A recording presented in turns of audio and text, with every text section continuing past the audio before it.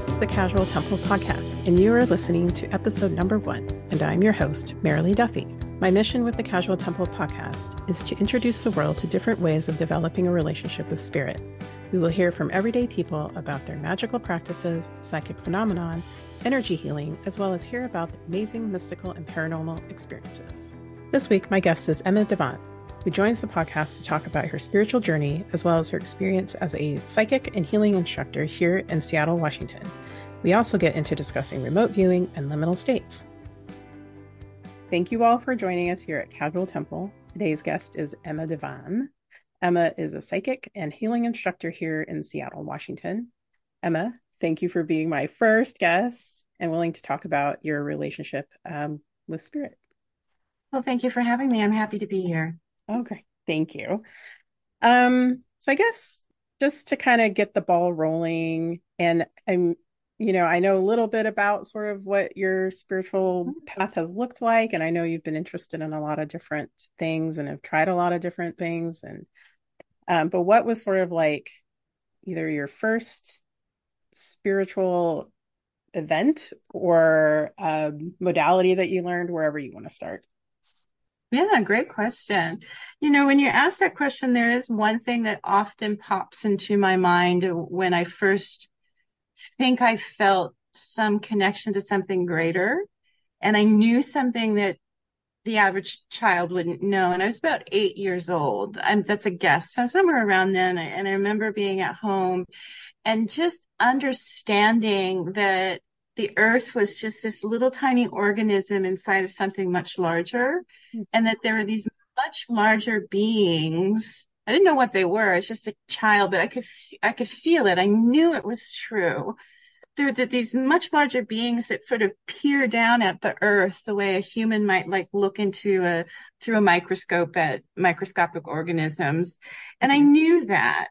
And I've always just known and felt things in various ways, in various degrees throughout all of my life up until the present. But when you ask the question, what did I first hit with or what did I first ping with? Mm-hmm. When I was probably around 14 years old, I stumbled upon the writings of Edgar Cayce. And that was really what got the ball rolling for me. And I didn't know what it was that clicked with me, but I could feel that he was on to something. And from there, the rest is history. I just kept going and finding and discovering more and more. And what ultimately really pinged for me was the Seth Material by Jane Roberts. Mm-hmm. Yeah. So some channeling and the Sleeping Prophet. Those are two good good Yeah, places to start. Um, absolutely. so what would you say was your own sort of from kicking off from Edgar Cayce and the Seth Material? Like, how did you go about this, like exploring for yourself? So I know that you're very much into actually doing the practice Right. or doing practices. Yeah, that's a really great question because in a way, I would think that I'm somewhat of a late bloomer to the actual practice. I was always heavily concentrated on the theory Mm-hmm. early in my life, early through my 20s and my 30s, living life, doing what you're supposed to do out in the world. But about 12, 13 years ago, I realized that for all of the theoretical study and all of the efforts in that way, I really wasn't making it work for me. Mm. And that's when I got really busy and said, okay, I need to go outside of what I've already learned. And I stumbled upon Sonia Choquette, who's a well-known. And it was her work that was more the practical application side. And once I got started with that, she used to travel and teach. And once I got started with her program of really accessing in a practical, effective way the inner knowledge that you had to make it work for you, then it blew wide open. Mm-hmm. And then it was just sorting through and doing a lot of the self work and self exploration and the expansion of understanding and ability. Once the ball got rolling, it just exponentially kicked off. Mm-hmm. Would you say that because I'm sort of familiar with Sonia Choquette as well, would you Right. say that the actual practicality of you like focusing on something and it showing up, was that where you were like, oh, I Yeah, can make this it was work? actually more about answering questions and coming to the understanding of what was creating things to be the way they were. So Hmm. it was less about, trying to create new experiences in my life, but to actually really understand what was going on underneath Hmm. and to be able to dialogue and access, the inner self, inner consciousness or greater consciousness and get some real useful answers. So it was like, well, this can't just be just theoretical Mm. study, which I can quote, no end of tomorrow. But what do you actually do with all that knowledge? And Hmm. that was really, really what got that started for me. And having real world, meaningful, practical situations really is what helped grow. Hmm. But I guess for you, so if you had Sonia and then let's see, okay, so your three teachers at this point that I've heard is like Sonia and then Edgar Casey and the Seth material. Mhm. So from there, with all the stuff that you've discovered uh, in your path, like what drove you to kind of more into sort of the healing space that you're kind of in now? Because I know you've talked a little bit Yeah. about that before. Yeah, it was actually a sudden downturn in my own health, Mm, and I had a period for about 2 or 3 years where my own health just imploded. That I began to develop all kinds of difficulties and showed symptoms that of various ailments, some of which ran in the family. hmm. And because I was so well established and so took to heart the principles in the Seth material of you create your own reality, it's not, that there's something about this that you do have command over. I Hmm. really took that to heart and I really dug very deep and discovered what was really truly going on that was causing a variety of issues and ailments. Did the belief work, did the emotional sorting, did actually develop a new way or a new way to me at least, of actually healing the body and coming to well-being and solving things. Hmm. And because I did that, one, it affirmed that yes, you can do it. Two, it did reveal just how much your beliefs and your emotions and all of the inner psyche and the inner consciousness really do inform the body and affect the body. And from there, it became about 2.5, 3 years of just pulling myself out of what was a real serious decline in health, very serious decline. I was losing my eyesight, Mm, arthritis systems. I was showing symptoms of significant deterioration. And because I was so successful with that, um, I eventually uh, honed that process to myself. And a friend of mine came to me, this was some years ago, and she was having some jaw pain. mm, And her doctor had recommended to her that she go get surgery. I said, wait, time out. Now, she's not informed like some of your listeners might be. She's more in the average camp of deal with things a different way. I said, hmm. well, stop here before you do it. Let's try something. Doesn't cost anything. Let's try something. And I taught her some of the techniques that I had figured out for myself. And she was good, good friend. She went along. Maybe she just humored me, but she did it. She really took a look at the beliefs and the emotions and the things that were going on for her life and was Hmm. able to make a connection with the pain that she was experiencing in her jaw. And it took about 2 or 3 months for her to work through it, but she Hmm. was able to not have the surgery and to clear up the issue. And she was successful with it. Oh, And wow. that taught me that that is teachable, that Hmm. it is teachable. And that's really where my focus and my preference is now in doing healing work with individuals, is to not make it a passive receiving experience only for them, Hmm. but to make it also educational, to give Yeah. them the tools so that they can go home and do their own self work for their own well being. Hmm. Yeah, I definitely think that you're definitely ahead of a lot of people because I think that's where the direction is going It generally has to go. now. Yeah. It Because has to. because like you're right, I believe too that people they're like the best the best person to really handle their own issues. Like they can be taught the methods, but yeah, I agree with that. Right. Yeah. Um, let's see.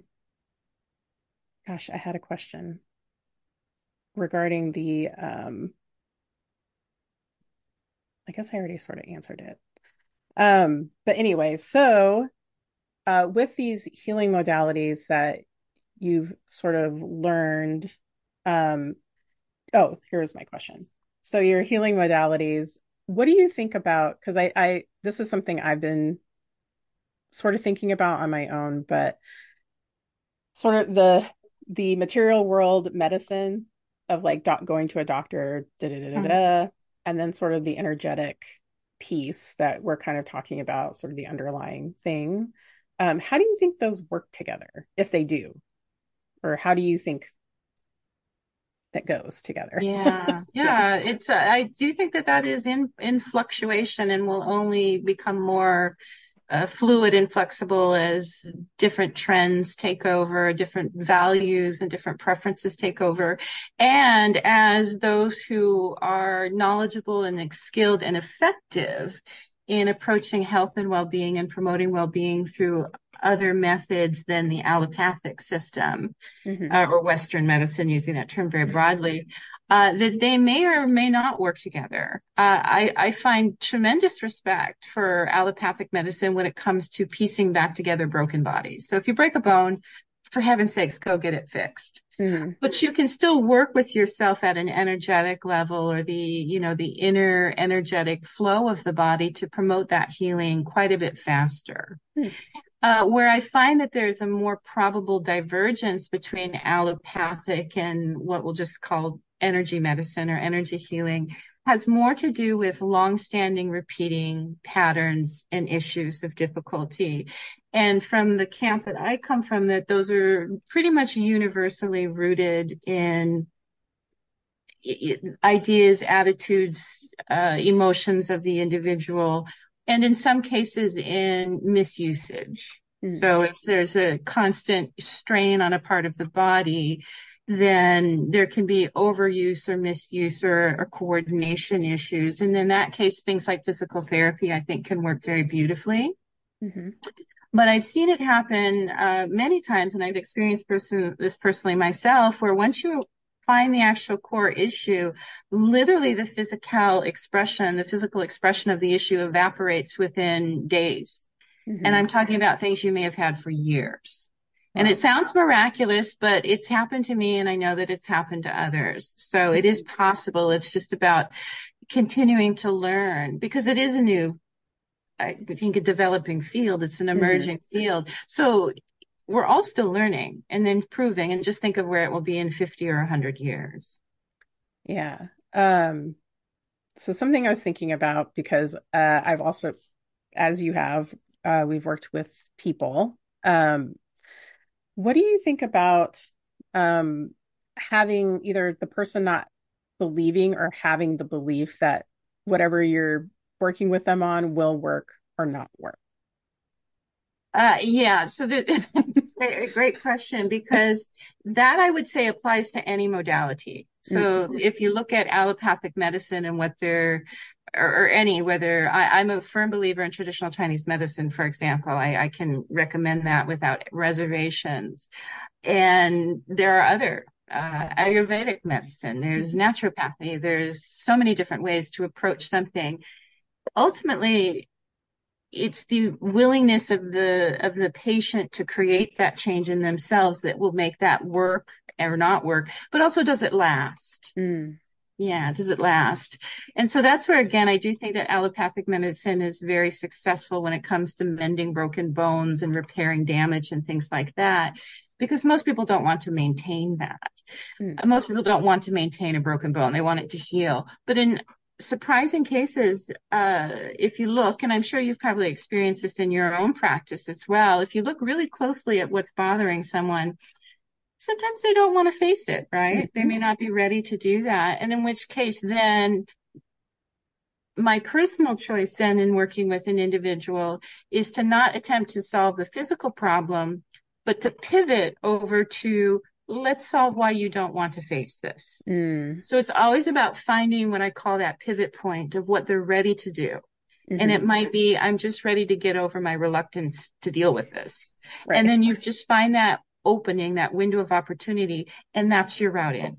hmm Oh, thank you. That was very eloquently explained.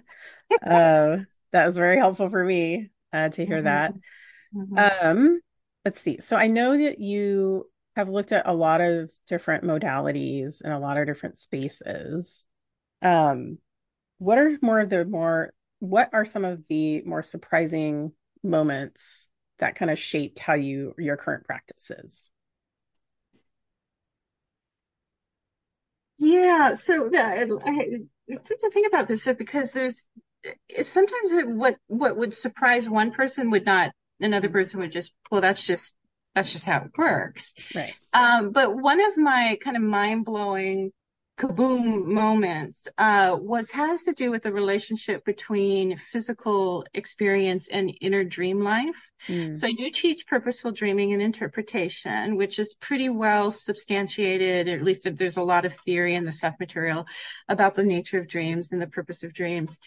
And I did connect the dots between the information that I received directly from within and my own experience. Is it doesn't suddenly just blew my mind one day when I realized that my life is essentially the dream of my inner consciousness. mm, And as you know, I'm sure many of your listeners know or realize this as well, that your dreams are often symbolic. They have meaning to them. They represent something. They're not just a fictional story. They have significance to them. And so then I traced that backwards and realized, well, my life is something like a symbolic dream to my inner consciousness. Therefore, I can interpret my life as if it were a dream.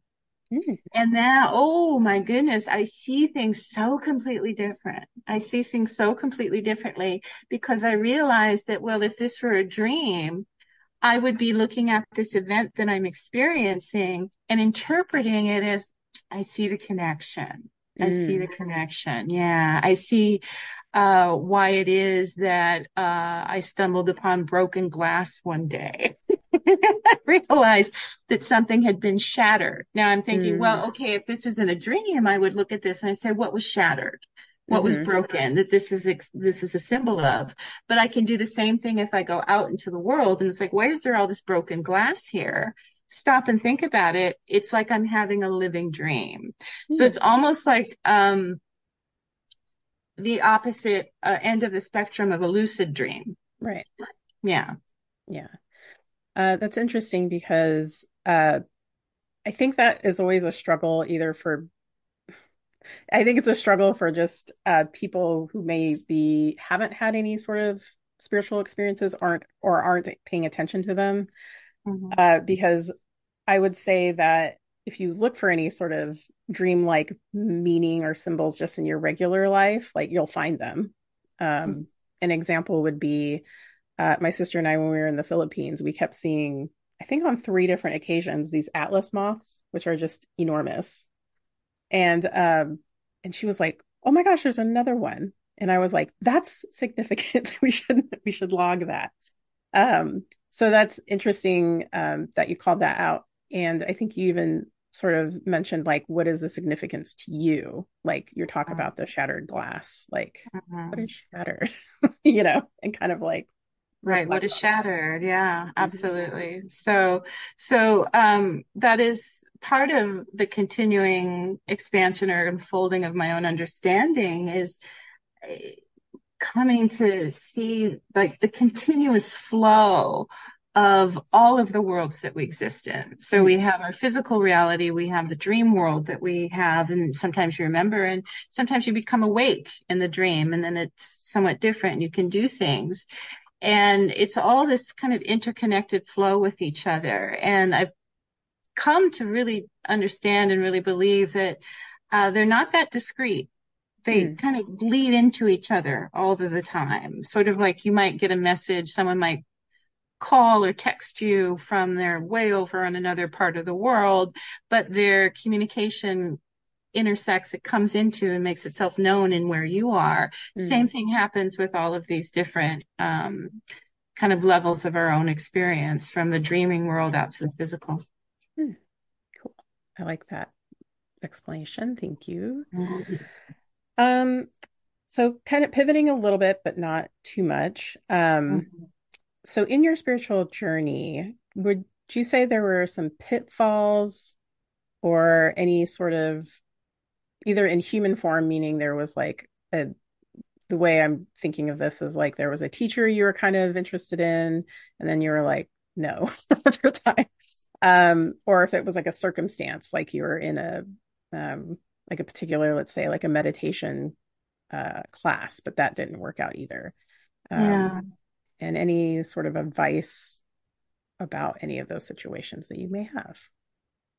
I do. It's a wonderful thing to bring this up because it really is worth understanding that in the global culture that we have today, that this is all a churning pot of various influences in terms of understanding the inner realities or the spiritual world or your own psycho spiritual physical being. It's still a work in progress. And right now my observation is that there's a lot of tributaries from all of these different cultures that are kind of getting mishmashed together.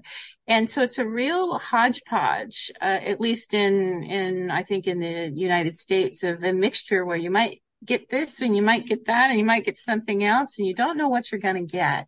So a pitfall, and I think it's a really important one to bring up, is that when it comes to seeking learning and education or training experience with a teacher, it can be hit and miss, frankly. It can be really hit and miss. Mm-hmm. And to recommend that take everything with a grain of salt, but really look around if you're wanting to develop certain skills, abilities, or practice things with a cohort, with colleagues. Uh, Always be aware that what you're hearing is not necessarily the whole story and that there can be another way.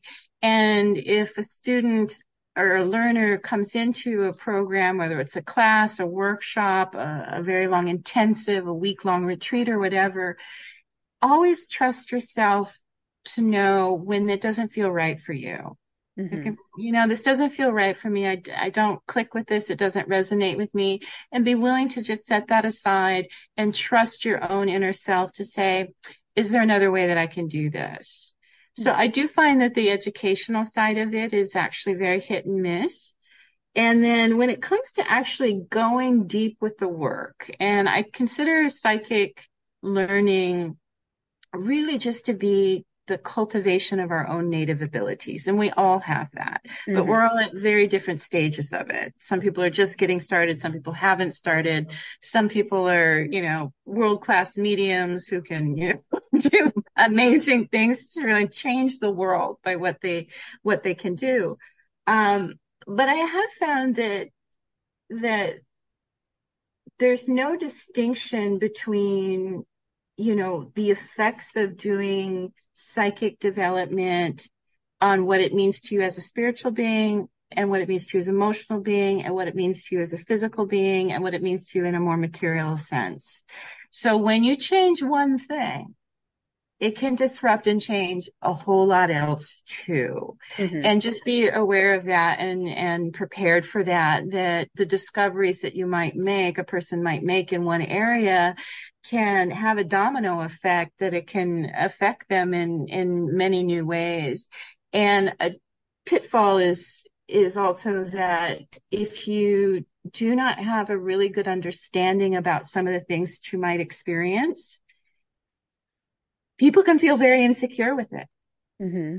Yeah, I had a international student from Chile who had to reach out to me because she was feeling very distressed and very discouraged and didn't understand what was happening to her. She was getting all of this information and having all of these experiences. And because she didn't have already a good foundation, whether it was in theory or practice or guidance, she found it very straining. She just didn't know what to do, didn't trust it. And so she reached out, fortunately, and was able to chat with people who were more experienced. But that framework of reference to understand what's happening to you and to know that that's okay if you start to receive more information, really important. And not everyone has that. How would you, yeah, I do agree with that for sure. How would you say, because what was coming up when you were talking was, okay, so I need to trust my own guidance, like say if I'm working with a teacher or a particular class Mm. or whatnot, and take the things I need and, throw everything else out. So, but what if you don't have that really good connection with yourself and you just are like, I don't know what to think and you get confused? Like how would you sort through that? Yeah, tough Hmm. question, because ultimately I do think that there is a degree of readiness that a Mm, person may or may not have. And also that psychic expansion or psychic development of inner, I think in some cases a student maybe is rushed a little bit into doing work with other people or practice work or mediumship when they don't have themselves figured out first. mm, And so, for any student who goes into and feels like this isn't right for me, I don't know, I don't trust this, something feels really off, there aren't too many choices I think the person has other than to say, I'm going to leave, step back, and maybe search for something different. I do personally recommend for anyone who's truly a novice, who's really never learned either theory or technique, to get a good foundation in some kind of theory. hmm Get a good foundation, whether you want to study shamanic practice or I'm all about the Seth material, or if you want to study the Kabbalah, or maybe you like some of the Eastern traditions or what have you. Get some kind of grounding or some sort of foundation and understanding what you're doing, and then do more of the development practice work after you feel like you're comfortable with the theoretical system upon which it's based. mm-hmm. So, some people love shamanic practice, and it's absolutely the right thing for them to do, but it's based on a very particular kind of set of ideas, spirit and nature and guides and all of these other things. But not every system uses that. There are others. So find the system that feels right for you, and then just go with it as far as you can, or what far as what you feels right. Okay, great answer. So I guess for yourself, I know we talked about sort of your energy healing and modalities in your teaching. So, and how do you consider, or how did you understand that you had psychic abilities or psychic powers? Or do you even consider that you have those things or have developed them? If Well, because I've been at this for such a teenager, I've never considered it to be anything other than this is what's natural Mm, and that everyone does this. But the way I teach psychic development or teach anything in the general field is that psychic development is ultimately learning to do consciously with intent what you are already doing subconsciously, what you're already doing instinctively. So, for example, everyone astral projects at night, whether they remember it or not. hmm But there's a smaller percentage of people who've learned to do that consciously with intent. And everybody picks up information from each other hmm all the time. But it's another level to learn to do that with conscious intent, that you can meet a stranger, sit there for a moment and say, well, I can see that you're contemplating changing your career and you're wanting to move to another city. And they're like, whoa, yeah, how did you know that? Well, there's a technique to that. There's a skill to do that. So hmm ultimately, learning to do with intent consciously what we already doing subconsciously is really what we're talking about, in my opinion. hmm That's how that is. And then for me, once I got to the point where I started to get affirmation of things that I knew that you couldn't theoretically know, hmm where I received information of, well, that's going to happen. Well, that's predicting the future, but I got the heads up information about that first. Mm-hmm. And then when I actually started really getting effective change and results, and then realizing that after I got to the level of what I think is reasonable competence, I won't say mastery. I'll never say mastery because I don't think that there's ever a point where you have nothing further to learn. Mm-hmm. But competence in being able to do the things for myself, then the next logical step is, well, how do I direct that towards another?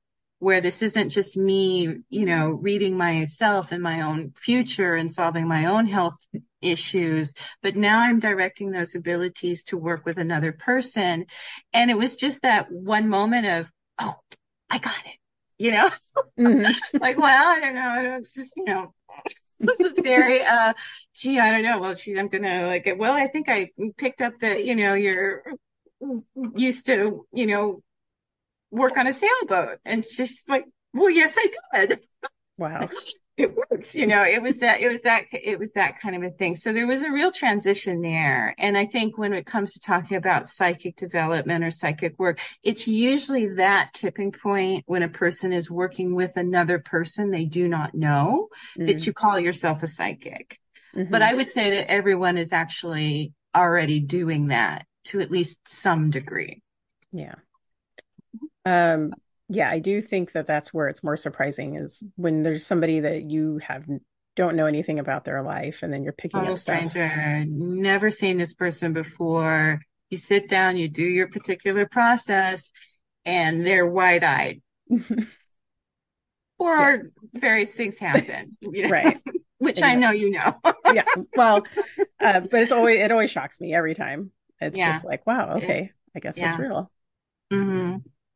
Um, so I guess, gosh, there's a couple of things that you had said. But one of the things was you had talked about like having people to kind of around you that are sort of doing like a cohort or just Hmm. people around that are sort of doing the same practice. Because I'll just say for my own situation, like I was going or I am still involved in doing sort of the Western ceremonial magic, a lot of that. I like that it's very solitary. However, the thing I kept running into, because I did have like I still do have a little community of other practitioners, but man, I was just having all these like weird mystical things happening, like during meditation or whatever. And I'm like, hey, Hmm. this is happening. Anybody else? And either it wasn't happening or they felt weird about sharing it.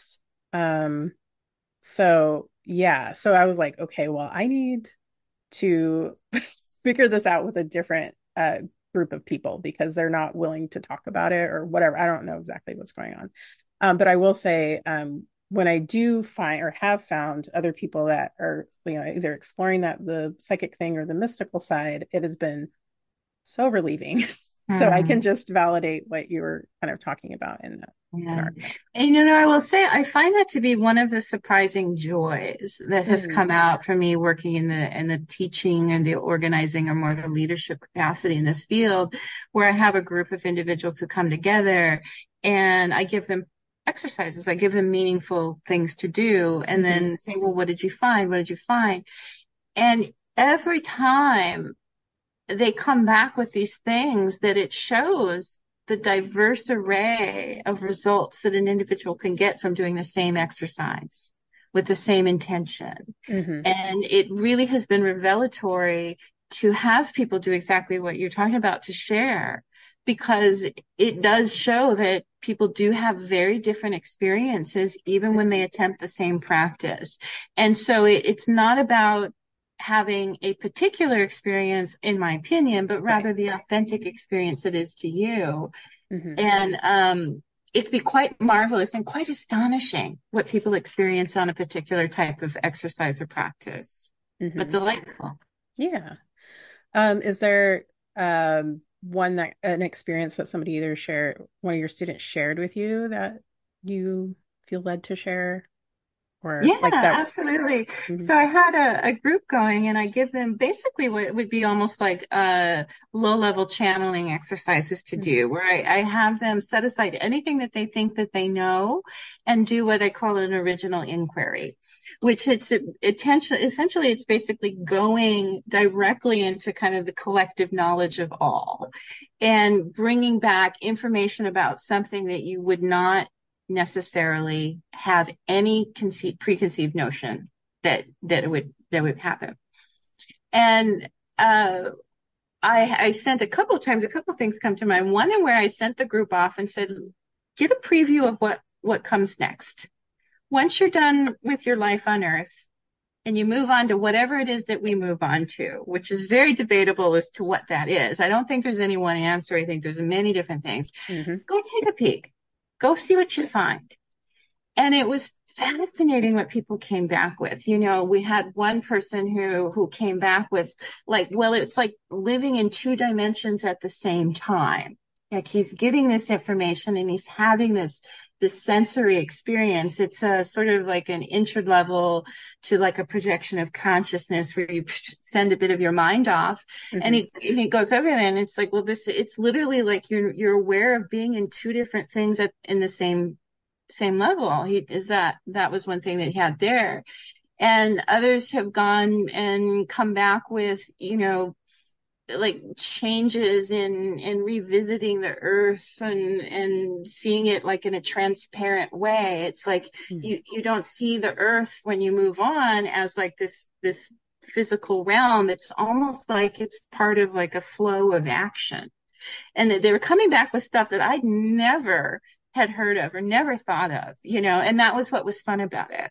Mhm. And realize, well, there's probably some truth to there. And is there a little bit of creativity and invention? There's probably a little bit of that there too. But it's fascinating that what people can come back with when they are, really willing to just listen, Mhm. just have that question, have that intention, and just listen or sense what comes to you without trying to make anything up.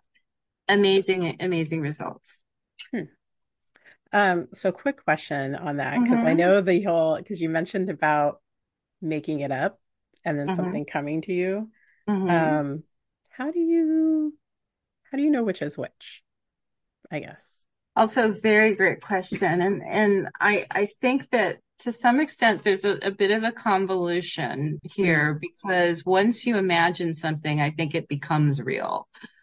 A lot of this, in the way I approach it, is to be very clear on what the intent is and to recognize that whatever the information is, it is translated back into an eidetic vocabulary that allows us to understand it. And so pure information exists beyond language. And so when we use what most people call the clairs, what most people call the inner senses, like they see something with their inner vision or they feel something physically, is to recognize that's not the pure original information. That's an attempt to translate it into something that you would understand. hmm And in doing so, there is some creative effort there. But if you can feel behind that to what the pure meaning is, then you can actually understand that and or attempt to understand what's really being communicated is not the image. It's the meaning behind the image. The hmm other thing is I do truly recommend that people really learn and study and master if they can, or at least gain competence on getting information from the inner abilities, inner senses in a way that you can then affirm. So remote viewing is a fantastic one because if you have to find some place that you don't know what it is that you're even looking for and you're able to bring in accurate information, then you learn your own vocabulary. You learn how to distinguish between kind of good information that's coming in versus I'm just making this up because I'm desperate to get something and I don't want to come up empty handed, hmm which some of that frankly is a matter of training. If you're not reminded as a student that it's not about being right and hmm it's not even about getting anything at all, it's about listening. So if you can train on something where you can have someone affirm, even if it's learning to do eventually readings where you're describing information about someone that you do not know, they can then affirm back to you that yes, that is accurate. Mm-hmm. And then it's, I think, a bit easier to make that distinction between the accurate information came to me this way, and then I had that affirmation versus I can tell when I'm kind of making it up, that kind of a thing. Yeah, because Mm-hmm. I think there is a distinction. Yeah. Yeah. Um, so I know that you had described sort of related. I have where I want this to go, but you had Mhm. described sort of seeing the code of the universe in Mhm. sort of like I think you said it was in a morning time, sort of like was it at it's not hypnagogic, it's the other one. There's like hypnagogic is when you're Yeah, so falling there's asleep. what most people, Hypnopompic. yeah, the standard no, name terminology is like in your, I call it the liminal state. So when Mm, I do dream interpretation and a little bit differently than what's typically out there, but there's that liminal state, both when you're falling asleep and coming out of a sleep, where you're not really in either. You're not fully focused out there in the world, but you're not really completely asleep either. You're sort of in this middle zone. And as you're falling asleep, the hypnagogic is that as you're coming awake, they call it the hypnopompic. But it's a fairly common occurrence for me as I'm falling asleep to transit through a liminal state and to maybe go lucid or maybe not. It can go either way. But as I'm falling asleep, sometimes what I'll see is abstract like sheets, like what, like flowing sheets, like scrolling up of like old binary code, like green screen 01010000, and it just it's like a flowing sheet. mm-hmm, And sometimes it can go into abstract color shaped symbols. But one of the things that is very common when I experience is that is it either scrolls like on an old computer screen, or it changes really fast. It's mm-hmm, kind of like pulsing very quickly. And my understanding of that is that as we are falling asleep, our consciousness is beginning to travel away from outer focus and travel inward. And as we pass through the layers of our own consciousness, we transit through what I'll just call the structural underpinnings of physical reality. mm-hmm, And so we're having this experience where we're literally kind of moving through a middle zone here. And whatever you experience or see in a dreamlike state that seems physical is just a rendering or a translation of what's actually happening. And so flowing, scrolling sheets of green screen binary code is something that can only have happened in the 20th century or later. mm-hmm, So it's really my mind's translation of what I will call very rudimentary substructures, very rudimentary forms, patterns, information. And because I don't need to really process all of that, I see it in its sort of symbolic, rudimentary form, like you would see binary code or just mm-hmm, abstract shapes.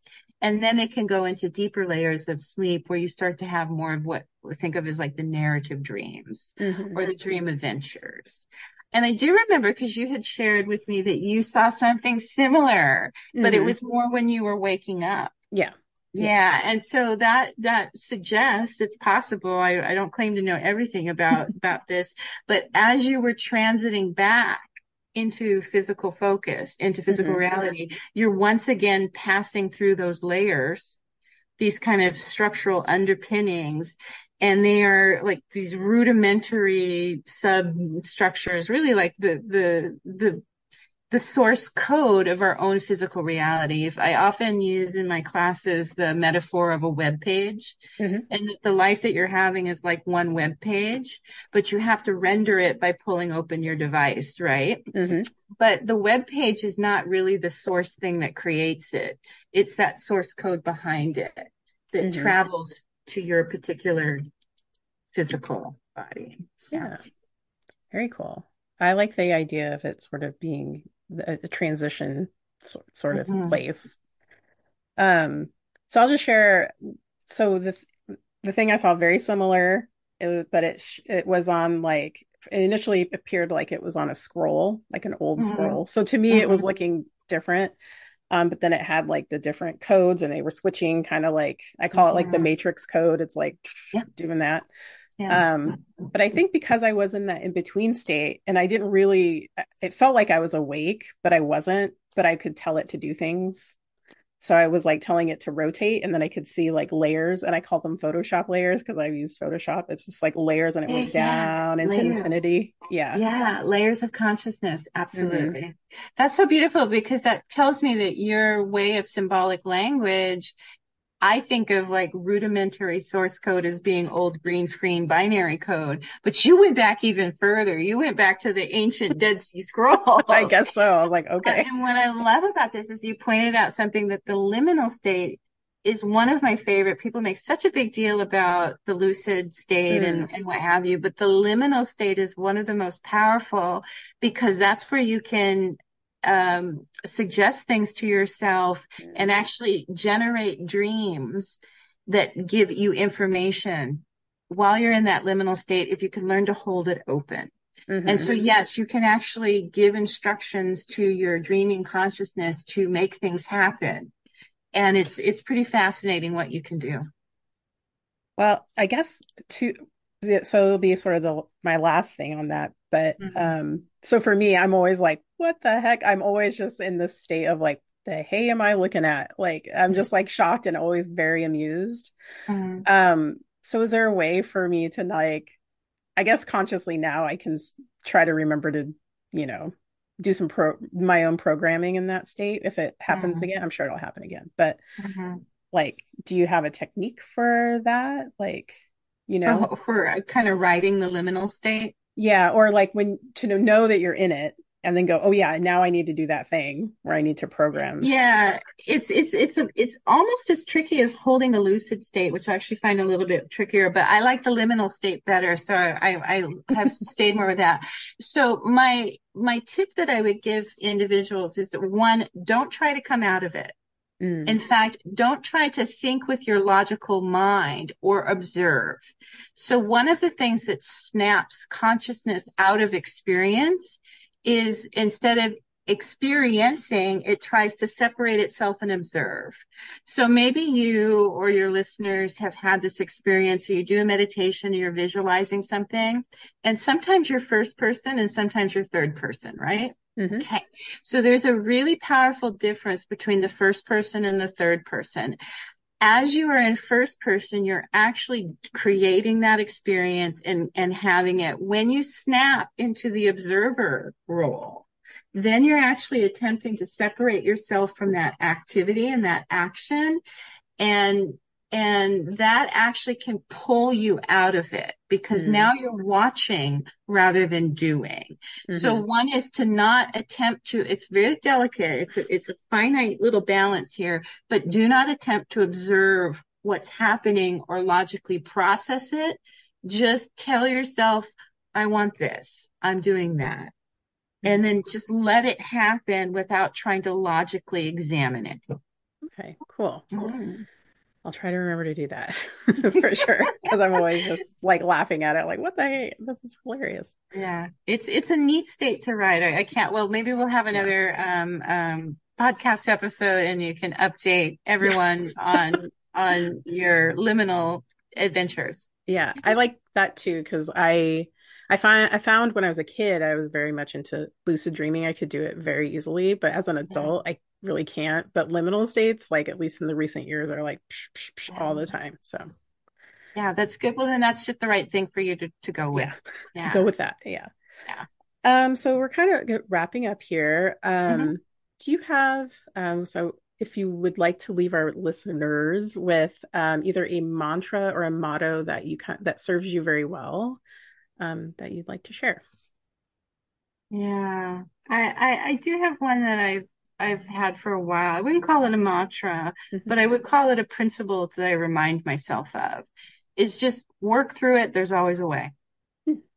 Yeah. Whatever difficulty, problem, thing that doesn't seem like it's going to work out, just work through it Mm-hmm. and know that there's always a way. Cool. I like that.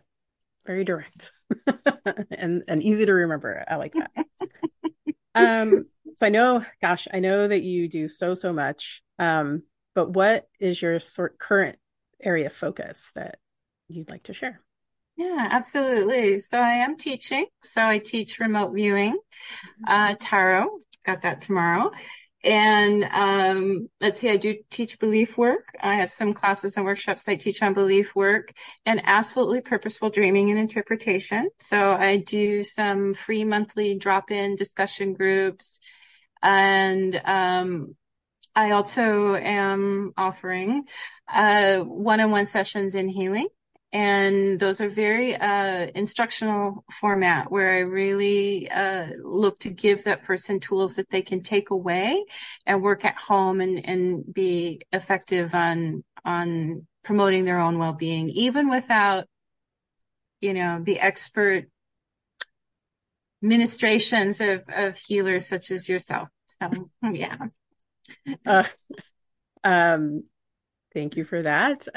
Do you have some contact information that you would like to share as well? Yeah, you can look at a lot of my offerings in the Seattle area, the Expanded Mind group at meetup.com. So you can just go on to meetup.com and look for Seattle area dream classes, dream events, or tarot, or what have you. Also, my website is just my name, emmadevan.com. So you can find some links to my offerings there as well. Cool. Well, thank you so much, Emma, for being my guest and sharing all the wonderful information that you have. And take care. Thank you. Thank you for having me. It was a pleasure. That was an interview with Emma Devan, where we discussed her spiritual journey and expert teaching experience with remote viewing and working with trance states. Visit emmadevan.com to learn more about her and her practice. And if you are in the Seattle area, you can check out her meetup.com Expanded Mind group. To learn more about the Casual Temple podcast, please visit our website, casualtemple.com. There's a Casual Temple YouTube channel, and you can follow me on Instagram with username @MarileeDuffy or @CasualTemple. Please be sure to leave a review and share this episode with the people in your life who would enjoy this content. Do check out the other episodes of the Casual Temple podcast on your preferred podcast app, and thank you so much for listening.